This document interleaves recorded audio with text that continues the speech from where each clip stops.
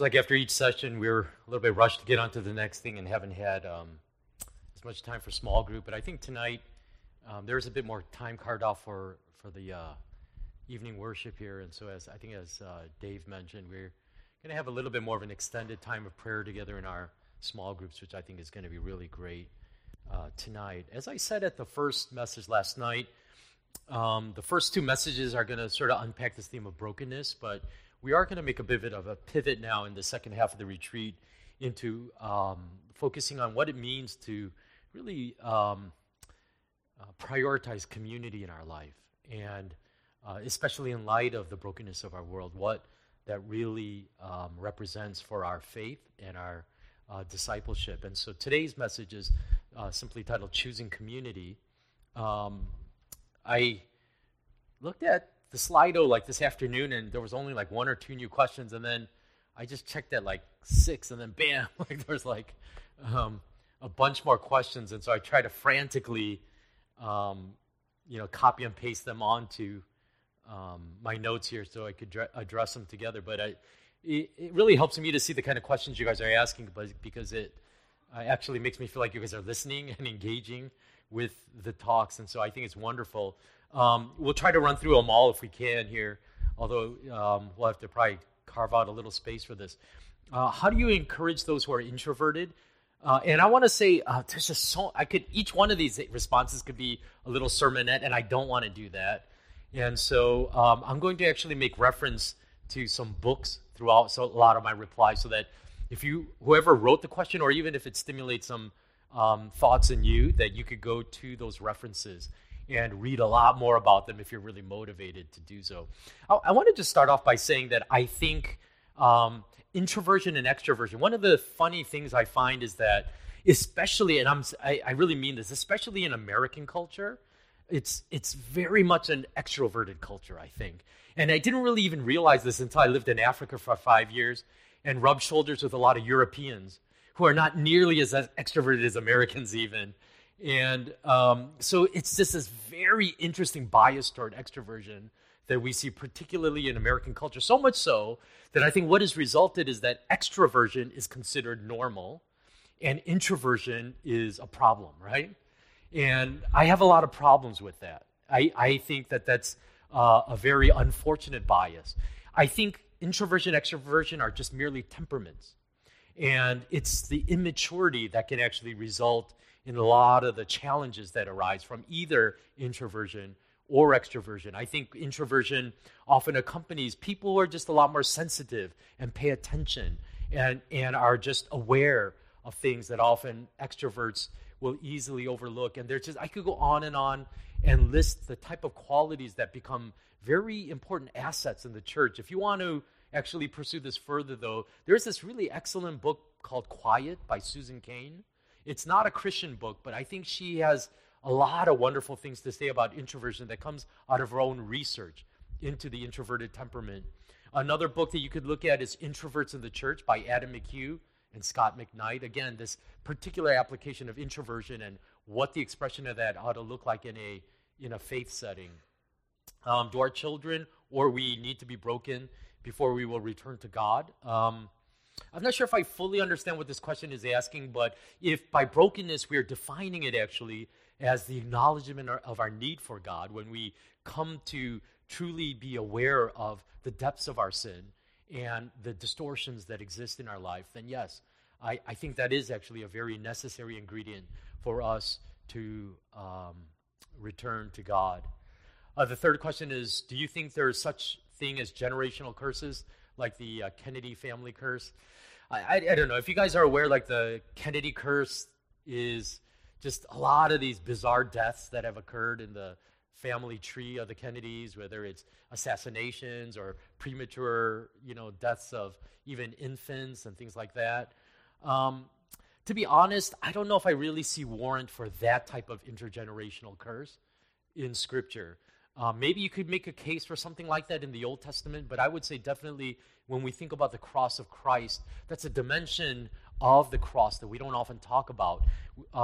It's this real sense in which a curse has been broken by the cross to enable us to really live in the power of the freedom of Christ. And so I think that tends to lean more towards sort of magical thinking than really biblical thinking when we think about that type of generational curse. If emotions are the window to the heart, what are your thoughts on the subconscious that is not visible? How do you address and form that aspect of a person? Well, I think by definition, the subconscious is inaccessible to us. But I think Jesus says this very interesting thing when he uses the human personality as a metaphor with a tree. This idea that a good tree will bear good fruit. And it's really sort of picturing whatever is on the inside eventually has a way of manifesting on the outside. And so we see expressions of that, and that's how we can access. So one of the things Jesus says is, when the mouth speaks, suddenly the heart is revealed, right? We know what's going on inside you once you start speaking. And so whatever is going on in the, quote, subconscious, I think there is always outward expressions of it in one way or another.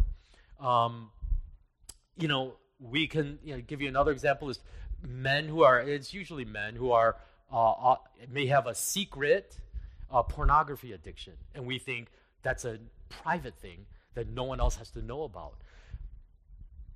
But I guarantee you that eventually an addiction like that will have expression in visible physical manifestations of how you look at women, how you make eye contact with them, and things like that. There's just very much difficulty in saying that this is totally kept private and secret in a hidden place in my life.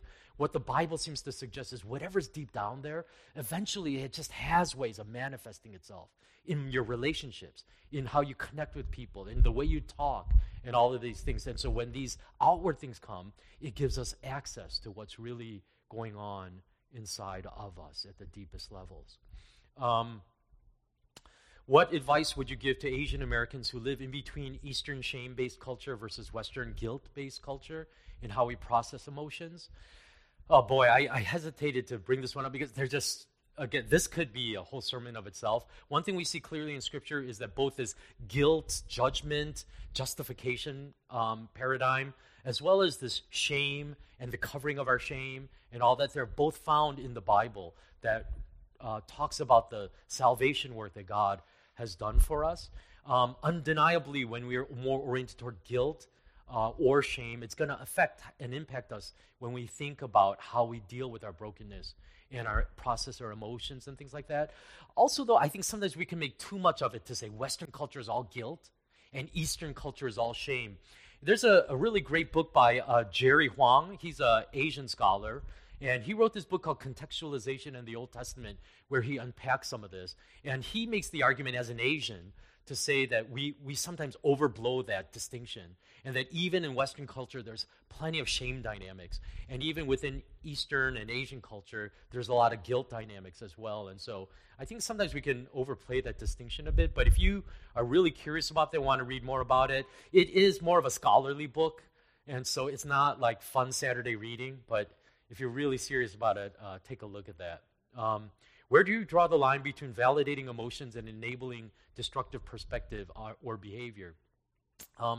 That's a really good question. I think that this is actually very hard for us to get right, but there is a difference between validating somebody's emotions and approving of them. And I think we confuse the two. We think the second we validate someone's emotions, we've approved of it, and that's not the case. I think the key word here that's operative is empathy. When somebody is going through emotions, they need to feel like they're being heard, they're being seen, that you see my pain, you know what I'm going through, and that is actually a huge part of parenting. And I think a lot of parents get that really wrong, where we think that just by acknowledging that my kid is angry or something like that, I'm going to somehow approve of it. And I think actually there's a huge area of learning and skills that we can grow in when it comes to this idea of how can I empathize with somebody without necessarily saying I'm approving of what you do.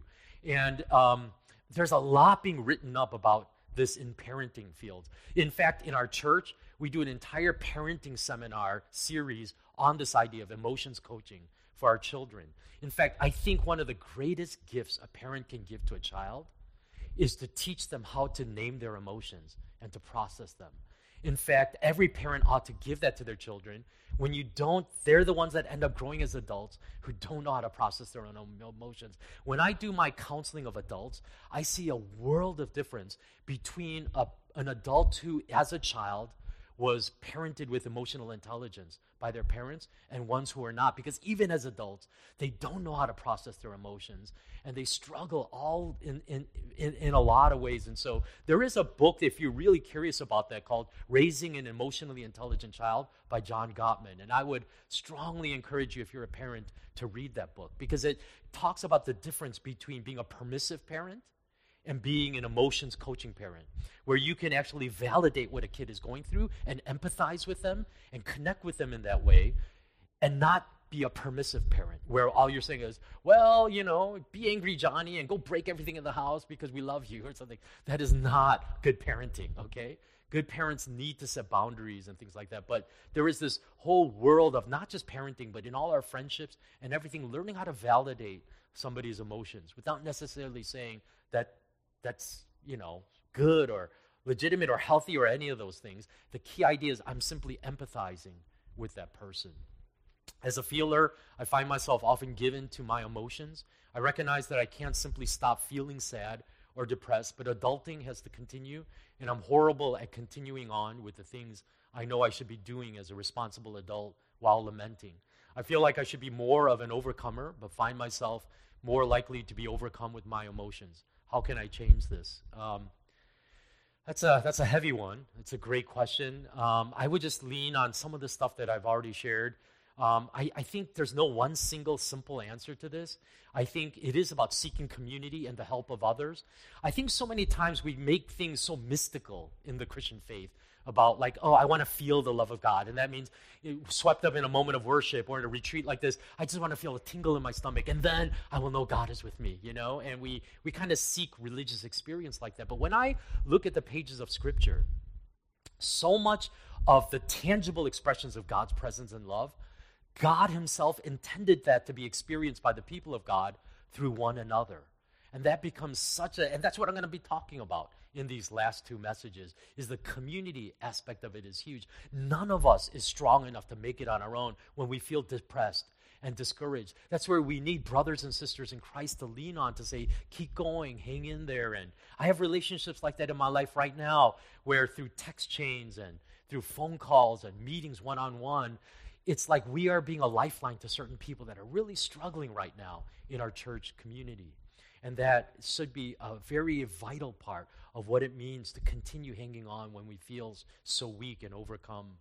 The other thing that I shared already was just this idea of meditating on the truths of God, just dwelling on even a single verse and working that into the depths of our soul so that it begins to change our outlook on life, to give us hope, to give us genuine belief that begins to change our emotions, okay? I'll give you just one example, and then we'll get on to the message today. Was like this. When I worked as a doctor, I was in my residency training before they put limits on how many hours a resident could work and stuff. So I remember working insane hours, and it got so bad that every time my pager went off, I had this Pavlovian reaction where my heart rate would shoot up, and because I just got so bothered by being constantly pinged by that beeper. And what's interesting is then I transitioned from being a medical doctor to being a pastor. And you are on call 24/7 as a pastor, and people would call me. And I think what had happened was, in my years of being a doctor, the worst was that I got called from labor and delivery, because then you're there for hours waiting for this baby to come out. And it just ruined your entire weekend and everything. No matter what plans you had, it was ruined. And so now when a church member calls, I would have the exact same reaction. I would just clench up, and I'd get really upset. And I'm like, who's calling me, And then I would see, and then it's like, oh, somebody's in the hospital. And that means I got to drop everything and go to the hospital and do a hospital visit. Or somebody's in trouble and they need some help, or I got to talk someone off the ledge. And this just is happening all the time in pastoral ministry. And I realized as a pastor, I cannot go on like this. It was an uncontrollable emotional response I had when my church members needed me. And I said, I am a very bad shepherd, because I hate these people for like ruining my weekend or ruining my whatever. And the worst was on Saturday when I was doing sermon prep and someone gets hospitalized. I go, don't get hospitalized on a Saturday. That is not good for me because you ruin my sermon when you do this. So like for months, I just began to pray to God, that prayer to say, God, change my heart. Change my attitude about this. Help me to see my members with the compassion that you have for them, that they are in desperate need. They're in a situation where they really need help. And I just prayed that prayer, asking for the eyes of Jesus for my own congregants for months. And as I began to pray that prayer and meditate on the thoughts of how God sees them in his love for them, like when Jesus was being bothered by them, when he wanted to take his disciples on a private retreat, and then they found him and followed him, and then they were waiting for him when they got to the shore. And it says that Jesus what? He didn't say, get out of here, you jerks. It said he had compassion on them because he saw that they were like sheep without a shepherd. And I said, God, give me eyes like that. And what was really amazing to me was God answered that prayer. And it wasn't overnight. It didn't happen instantly.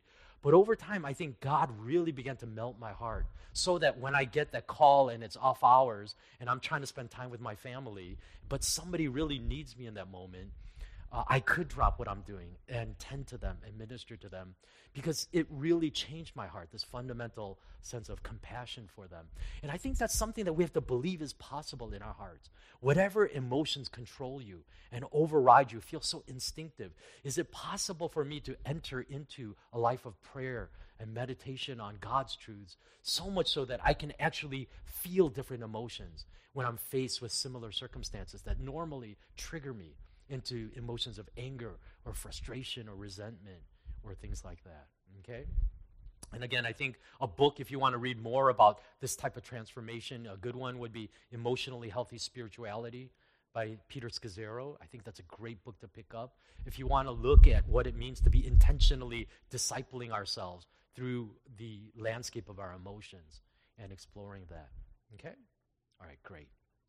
Well, let's get into the message tonight, the topic of which is choosing community. And I want to begin with another video clip, and it comes from a movie that I suspect almost none of you have seen. It's called About Schmidt with Jack Nicholson. Has anyone seen this movie? Okay, one person? Two people? Awesome, okay. Chances are you guys are movie buffs then because it wasn't a popular movie. About Schmidt tells the story of Warren Schmidt, who is an actuary, who has just retired after working his entire life for the Woodman Insurance Company.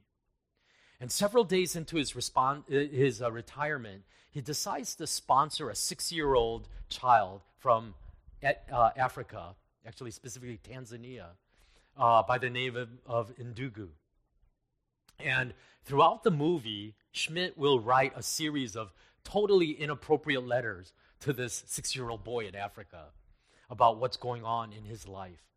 And the clip that I want to show you captures Schmidt's first letter that he writes to Ndugu. And it's a long clip, so I had to sort of splice and take it, so it feels a little disjointed. It's because I edited it to try to take the relevant parts of the scene that I wanted. But let's go ahead and watch the video clip, and then we'll go on. I'd really encourage you guys to check out this movie if you can. But having entered into the final season of his life, Warren Schmidt is forced to take a really hard look at himself and the things that he had lived for. The company that he had dedicated his entire life to serving moves on without him the very next day after he retires. And as he is leaving with his things, he finds the files that he has meticulously kept for decades thrown into the dumpster as soon as he retires. But more importantly, Schmidt discovers the hard truth about the relationships in his life and all of the deficiencies that he needs to come to terms with as a husband and as a father. His inability to appreciate almost anything about a wife who has dedicated her life to serving him. And his anger and emotional aloofness that has estranged him from the daughter that he loves. A daughter that he dotes on but barely knows or understands. And in his final letter to Ndugu in the movie, he writes these sad words. I know we're all pretty small in the big scheme of things, and I suppose the most you can hope for is to make some kind of difference.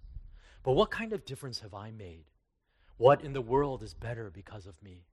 I am weak, and I am a failure. There's just no getting around it. Relatively soon, I will die. Once I am dead, and everyone who knew me dies too, it will be as though I never even existed. What difference has my life made to anyone? None that I can think of. None at all. Hope things are fine with you. Yours truly, Warren Schmidt. He sends this to a 6-year-old boy in Tanzania. You see, in this journey that Schmidt goes on, he is being pressed to gain wisdom about his life, but it is not a lesson that he receives very willingly. He, like all of us, enters into that lesson stubbornly. And I wonder for each one of you, there's this pretty wide range of age groups here, but when you enter into that twilight of your life and you look back at the life you've lived, what is that experience going to be like for you? Are you going to enter into that retirement with gratitude and a smile? Or is there going to be a rude awakening and heartbreak that awaits you as you think about, how did I live my life? What did I invest in? What was the point of it all?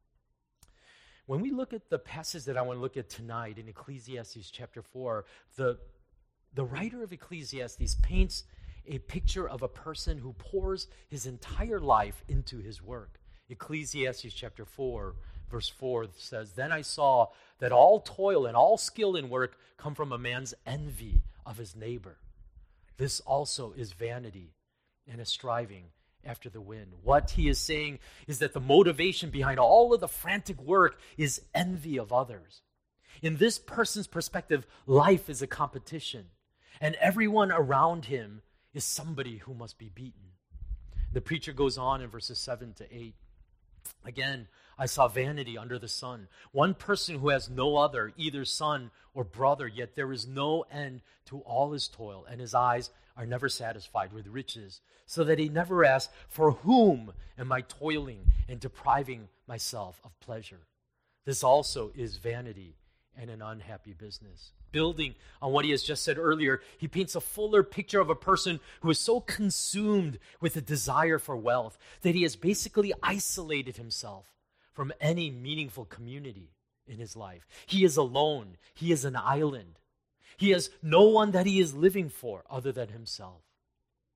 And it is in contrast to a picture of a life like that he says these words in verses 9 to 12 of chapter 4. Two are better than one, because they have a good reward for their toil. For if they fall, one will lift up his fellow. But woe to him who is alone when he falls and has not another to lift him up. Again, if two lie together, they keep warm. But how can one keep warm alone? And though a man might prevail against one who is alone, two will withstand him. A threefold cord is not quickly broken. This passage is read at weddings all the time. But the preacher is actually not talking about marriage specifically, is he? He's talking more generally about community, which includes all of the relationships that we experience in life. Our spouses, our children, our friends, our fellow church members. And it's important to remember the context in which he is saying these words. He is saying that we live in a brutal world filled with suffering and challenges. It's the brokenness theme that we've been talking about this whole time. And he's saying, in light of the brokenness of our world, what God has given to us is the gift of community, to lean on each other and to find help with one another. When in essence he is saying is simply this: we need community because life is hard and we need the support of others. He says if one falls, there is somebody there to pick that person up. If you are cold, a friend can keep you warm. You can team together to fight a common struggle and overcome that adversary if you have others in the fight with you. In other words, none of us are strong enough to make it on our own. As much as you may try to deny it, you need the help of others in your life. Ecclesiastes chapter 4, verse 1 says, "Again, I saw all the oppressions that are done under the sun, and behold, the tears of the oppressed, and they had no one to comfort them." The people in Ecclesiastes 4 that he's referencing are in such a bad situation, not only because they're being oppressed, but he says because they have no community around them, that they are forced to suffer alone. There is no comfort in their suffering because there is no community to help them through it. If you take a step back, the picture that he is painting is one of two fundamentally different paths to choose in life. One is a path of loneliness and isolation. It is a path of greed and jealousy, of taking rather than giving, and using others instead of serving them. It's a path of putting relationships as secondary to the goals in your life. And then the other is a path of community. It is the path of experiencing the genuine support of others, of choosing relationships over personal goals, of valuing and pursuing others as of first importance in your life. And the preacher is saying, these are the paths that are going to fundamentally shape your life. And you've got to make the choice. Which one are you going to prioritize? Your personal goals and achievements, or the relationships in your life? Edward Hollowell points out that we have two primary drives in our life, and that is achieving and connecting. Achieving has to do with accomplishing, pursuing excellence, reaching goals, overcoming challenges. Connecting has to do with our relationships, falling in love, forming lasting friendships, bonding with our children. And almost everything that you will try to do in your life will fall into one of these two categories, achieving or connecting. And the truth is, in an ideal world, we ought to be able to do both, shouldn't we? That the goals that we set for ourselves in achievement ought to go hand in hand with a community world that we want to do. But we also can say that in a fallen world, achieving and connecting often work against each other. And the truth is, for all too many of us, we put achieving ahead of connecting. Our relationships are secondary to the goals that we set in our life. John Ortberg writes, "The 20th century was littered with people who achieved great things but never connected. People who accumulated vast amounts of wealth, fame, or power but never acquired an open heart. People who had a Rolodex of contacts but not a single friend. Every one of them died with bitter regrets. Every one. Conversely, I have never known anyone who succeeded at relationships, who cultivated great friendships, who was devoted to their family, who mastered the art of giving and receiving love, yet had a bad life.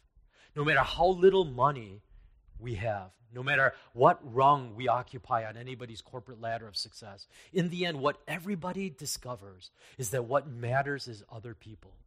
Human beings who give themselves to relational greatness, who have friends they laugh with, cry with, learn with, fight with, dance with, live and love and grow old and die with. These are the human beings who lead magnificent lives.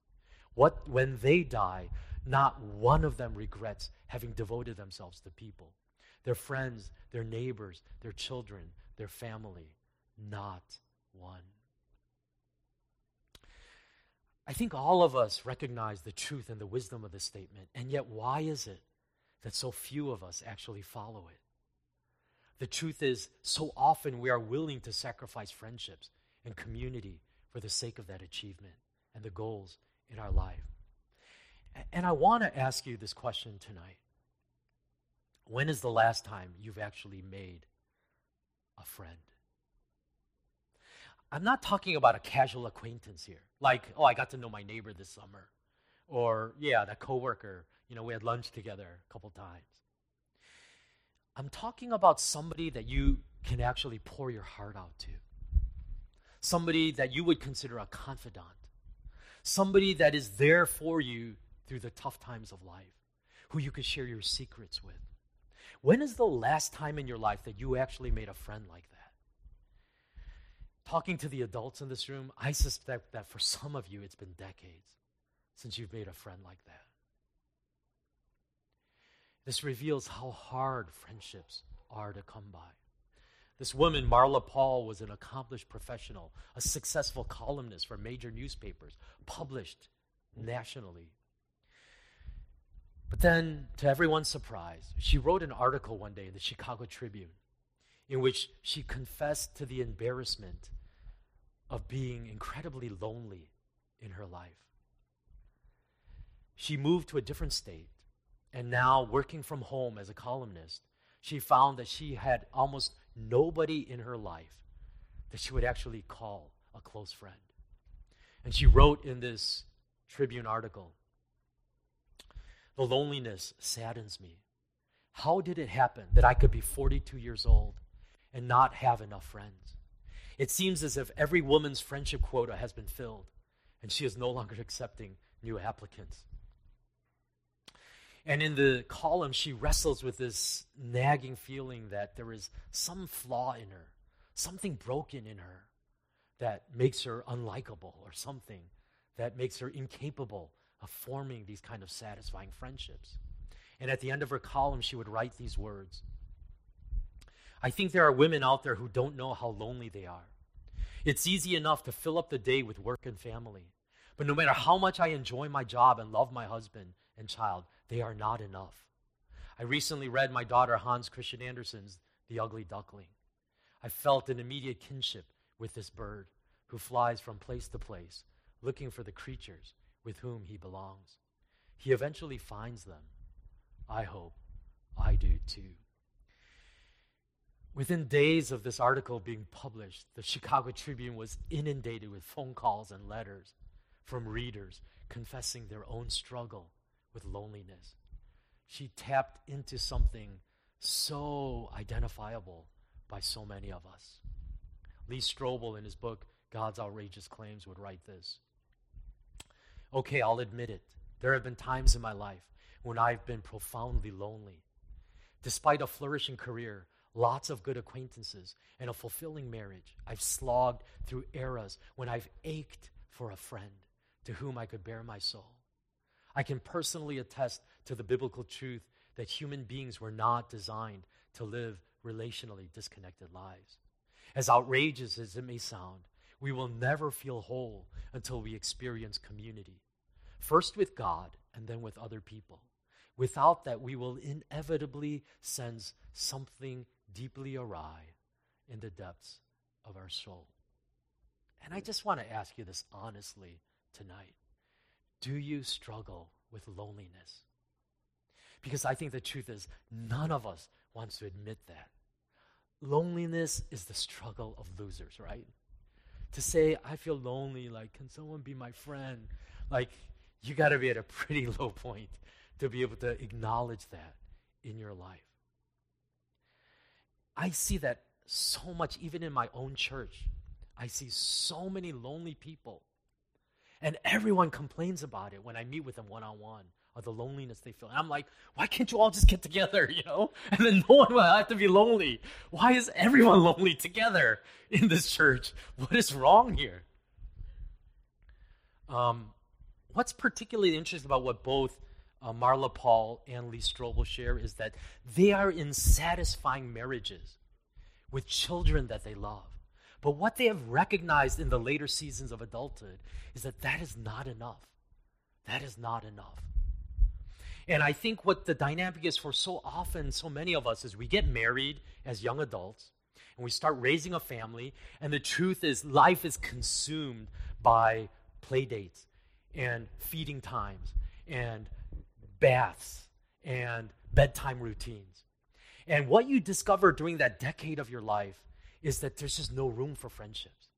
And then you wake up one day in your 40s and you say, I have no friends. You are my only friend. This is it. This is you and I. We're on an island. And now you try to make friends and you don't know who to approach, right? This is the journey for so many people. It's family, family, family, work, work, work. And then suddenly, as you get freed up and you have more time on your hands and your kids are more independent, you suddenly realize all your friendships are gone. When sin enters the world, It not only broke our relationship with God, but what the Bible says, it broke our relationship with one another. And right after Adam and Eve sin, we see that dynamic. Adam will throw Eve under the bus. And instead of protecting his wife, he blames her. And then within one generation, the first murder is recorded in the Bible when Cain kills Abel out of jealousy. And every generation that has followed has seen this breakdown of community because of sin. But what the Bible tells us is that when Jesus died on the cross, he not only healed our broken relationship with God, but he also healed our relationships with one another. And what it also says is that through the church, we have the opportunity to discover a redeemed community of what healed relationships ought to look like. Ephesians chapter 3, verse 10 through 11 says, his intent was that now through the church, the manifold wisdom of God should be made known to the rulers and authorities in the heavenly realms, according to his eternal purpose, which he accomplished in Christ Jesus, our Lord. And he talks about these walls of hostility that once existed among us being broken by the cross, enabling us to actually experience love as God intended us to. Jeffrey Myers writes, we are incorporated into a society when we are saved, into a new humanity, which is the body of Christ, the church. There is really no such thing as isolated, saved individuals. God didn't just rescue individuals to be saved and go to heaven. The picture is that in saving us, his intention was to create a community out of us where we can experience his love in the most deepest and meaningful way. And I think for many of us, you can hear everything that I'm saying and say, yeah, okay, great. But that's not been my experience of the church. The truth is, I have experienced as much pain as anywhere else in my attempts to find community in church. And that may be true, but there is a fight that we have to be willing to fight despite all of the flaws that we see in the church. Dietrich Bonhoeffer has one of my favorite quotes of all time that he says about the church in his book Life Together, when he says this: every human dream that is injected into the Christian community is a hindrance to genuine community and must be banished if genuine community is to survive. Those who love their dream of a Christian community more than the Christian community itself become destroyers of that Christian community, even though their intentions may be ever so honest, earnest, and sacrificial. Christian brotherhood is not an ideal which we must realize. It is rather a reality created by God in Christ in which we may participate. Do you hear what he's saying? I hear so many critics of the church that are railing at the church about how the church should be this and should be that and quoting Bible verses to support it. And it's great to have that idealism, but when you use that idealism as a weapon against the church as it actually exists, then you have become an enemy of God. Because God is saying that church does not exist. All that exists is the church as it actually exists, the church as it really is. And that is the church that God loves, and you are invited to love. And so when you become such an idealist that you become this prophet standing at a distance, rebuking everyone and yelling and judging and condemning everyone, what Bonhoeffer is saying, you are not standing on the side of God. You are actually a destroyer of the church that Jesus loves. Because Jesus loves the church, flaws and all, warts and all, because there is no other church to love other than that church. And I wonder what the journey of church has been for you. At the church that I pastor, almost everyone, it seems, that comes through our door and is looking for a new community comes so wounded. And usually they have a story to tell about how they were burned by the last church they attended. And so they're coming to our doors looking for a better church. And I'm just thinking, oh no, we're not a better church. We're just like that other church. I guarantee you it. But that's the realism of the kingdom of God. Is we're all flawed individuals who are hurting one another.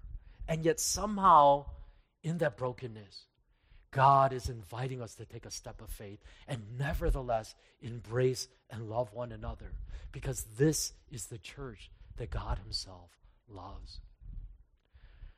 I wonder how many of you have been that critic, that prophet, who is always complaining about what the church is not. And maybe what God wants to say to you tonight is, I have no other church to offer you. These are broken people that I love, that I am in the process of healing and making whole, but they are works in progress, just like you are. And I suspect RCC is no different than my church.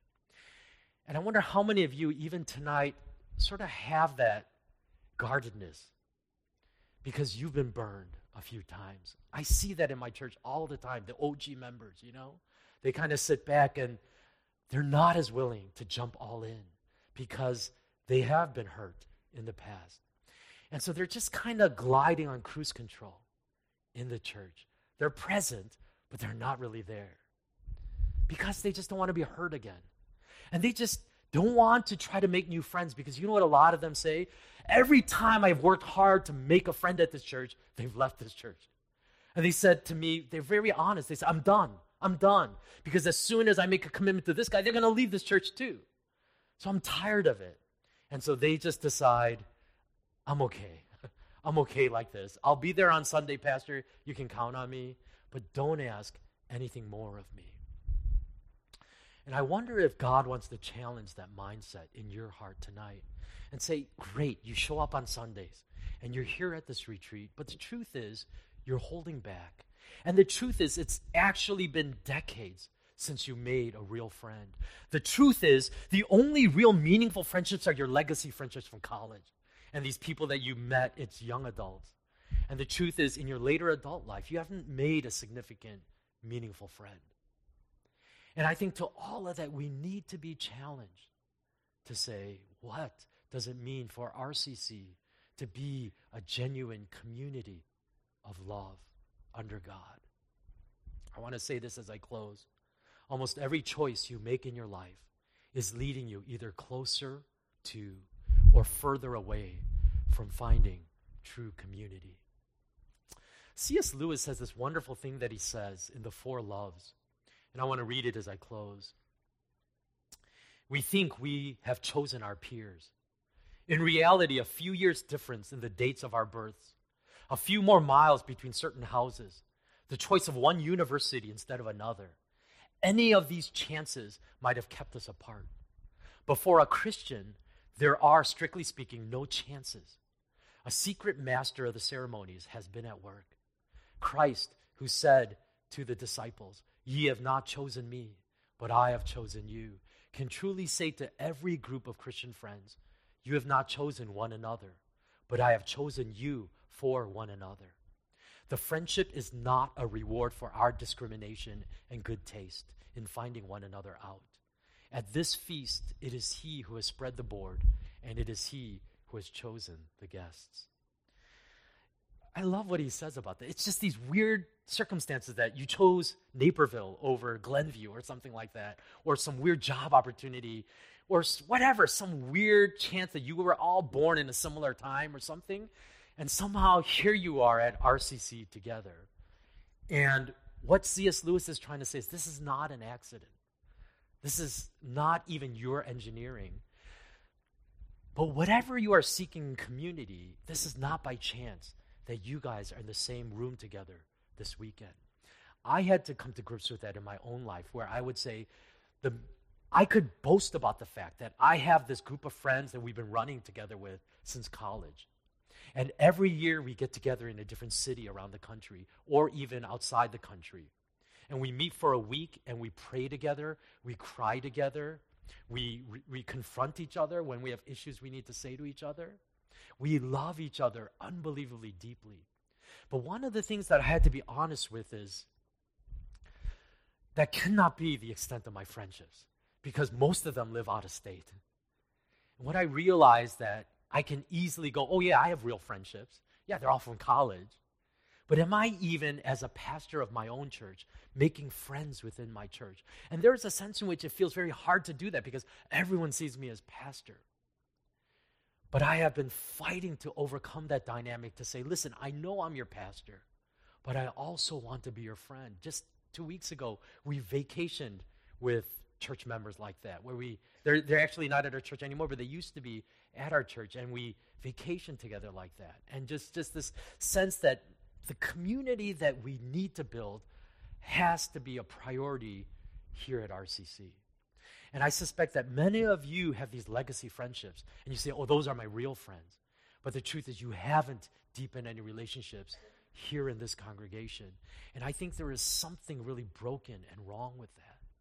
And I wonder what that would mean for each of you to take a step of faith and say, in this room, among these people that I worship with every week, I need to find my deeper friendships and the people that I'm going to journey through life with together. Let's pray.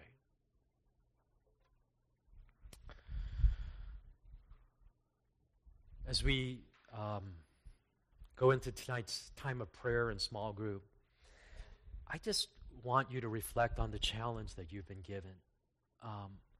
When is the last time you have made a close friend in your life? And I get it. We're all like this. It's about achieving, isn't it? And the truth is, all of us have put a priority on achieving. And at first, it was achieving our career goals. But once we achieved our career goals, it was about achieving for our children, hasn't it? It's about just chauffeuring them to one extracurricular activity after another and giving them the best chance to get into the Ivy League schools. And life is all about achieving, making sure that our kids do well by us and making sure that they have the best chance of success at life. And at some point when you've gone through it all, you may look and say, what have I really lived for? Is this it? And as John Ortberg suggests, those who have instead put the emphasis on connecting and relationships never look back at their life as a life of regret. This is an opportunity for you to make a course correction, I think, and say, you know what? The truth is, it sometimes just feels like it's my wife and me, my husband and me. I feel like sometimes we're our only two friends, actually, of any meaningful depth. And that's just not right. And maybe some of you might even be honest enough to say, the truth is, I do feel lonely sometimes when there's a Saturday and I have FOMO and I feel like everyone else is out with friends and stuff, and I'm actually sitting by myself with nothing to do on a Saturday night because I haven't cultivated those friendships. Nobody texts me and say, what are you doing tonight? And you can blame others and say, what's wrong with this church? Why is nobody reaching out to me? Why is this church so unfriendly? And you can judge this church for that. But maybe the brokenness lies in your own heart, in the fact that you have not been a friend like that to other people and cultivated those relationships. And my prayer is that maybe tonight you could just offer that as an expression of faith to God, saying, God, I don't sometimes even feel I know how to take the first steps toward this. The truth is, I feel incredibly socially awkward. And I always fumble with my words, and I don't know the right things to say. And it's so easy for me to stay in the comfort of this little bubble I've created for myself. But God, I want to lay that before you and take some risks.